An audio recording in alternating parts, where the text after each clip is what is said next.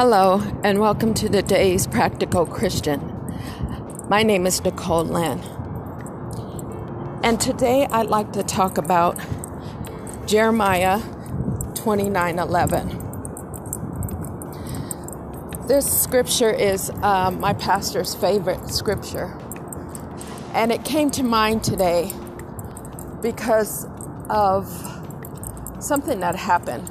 But the scripture says, 29:11, Jeremiah 29:11, "For I know the plans I have for you, declares the Lord. Plans to prosper you and not harm you. Plans to give you hope and a future." And this always is a message of hope, to hold on when things go crazy in your life. And I spoke yesterday on part 2 of false prophets, that I have dreams, visions, and all that other stuff. Well, whenever I dream of tornadoes, it always means, some troubling times are coming or something. I used to take it as something bad was going to happen. And undoubtedly it would happen. Last night this morning I woke up from a dream that there were several tornadoes just coming down, and 2 of them hit the place that I was in.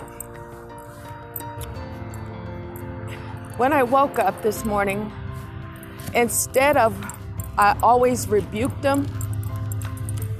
I would always say, in the name of Jesus, I rebuke those storms. I rebuke what's going to come. And it would come anyway, but I always saw it as a negative experience. But this morning was a different story. For once in my life, I said, "Thank you, Lord, because I know you are with me through all of this." For once, I know that everything is always going to work out okay for those that love the Lord. And I just can't get over the fact that was my automatic response. Instead of rebuking out of fear, I was welcoming the challenge and the trials that are coming, if that's what it is. So ever since Sunday, and I expressed that I talked Bishop Daniel Wilson, and Pastor Loggins, I've been doing what they said, and things have been changing in my life. I would say my perspective has changed. God will always take care of us through all the tests and trials. If you're still standing, you can give God praise because you have made it through. He said, count all these tests and trials as joy. Just like Job, he praised him in the midst of losing everything that he had. He said, "Though you slay me, I will still praise." And it's an amazing point when you get to that point where that you know God is with you. He's not against you. Tests and trials are gonna come. That's a part of life. Nobody escapes from them. But a lot of times they're a learning experience. So I'm grateful. Instead of seeing all those tornadoes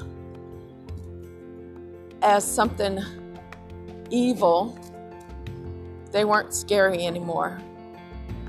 I didn't have anxiety about the tests and trials coming. For my God will never forsake me. He will never leave me. And everything will always work out for our good, especially for those who trust in Him. He is guiding our steps. It says to lean not on to our own understanding, but in all our ways acknowledge Him, and He will direct our paths. So I was riding the bus. You could probably hear that in the background. I'm at the train station. And I thought, wait a minute. Those tornadoes could mean good changes. My whole life is going to change around. It's going to disrupt and it's going to be confusing, but my whole life is going to change around. And peace came in my soul when that prompting came into me. So I would encourage you to look at things with a new perspective. The thing that Pastor and Bishop gave to me were new keys, different keys to open up an existing door. Since the key I was using wasn't opening the door, God sent them to give me a different key to use. So I'm trying to give you that same key to press into God. It's going to feel weird at first, like it's not working or anything like that. But go to sleep with God, wake up with God, and pray to Him throughout the day. Say, Lord, I love you. Give Him thanks, give Him honor, give Him glory. Because He's the one that deserves that. Not anybody that we see with our natural eye. God is with you. And I pray over you right now in the name of Jesus that you realize that all things work for your good. And He's got you and He will never leave you. Amen and amen.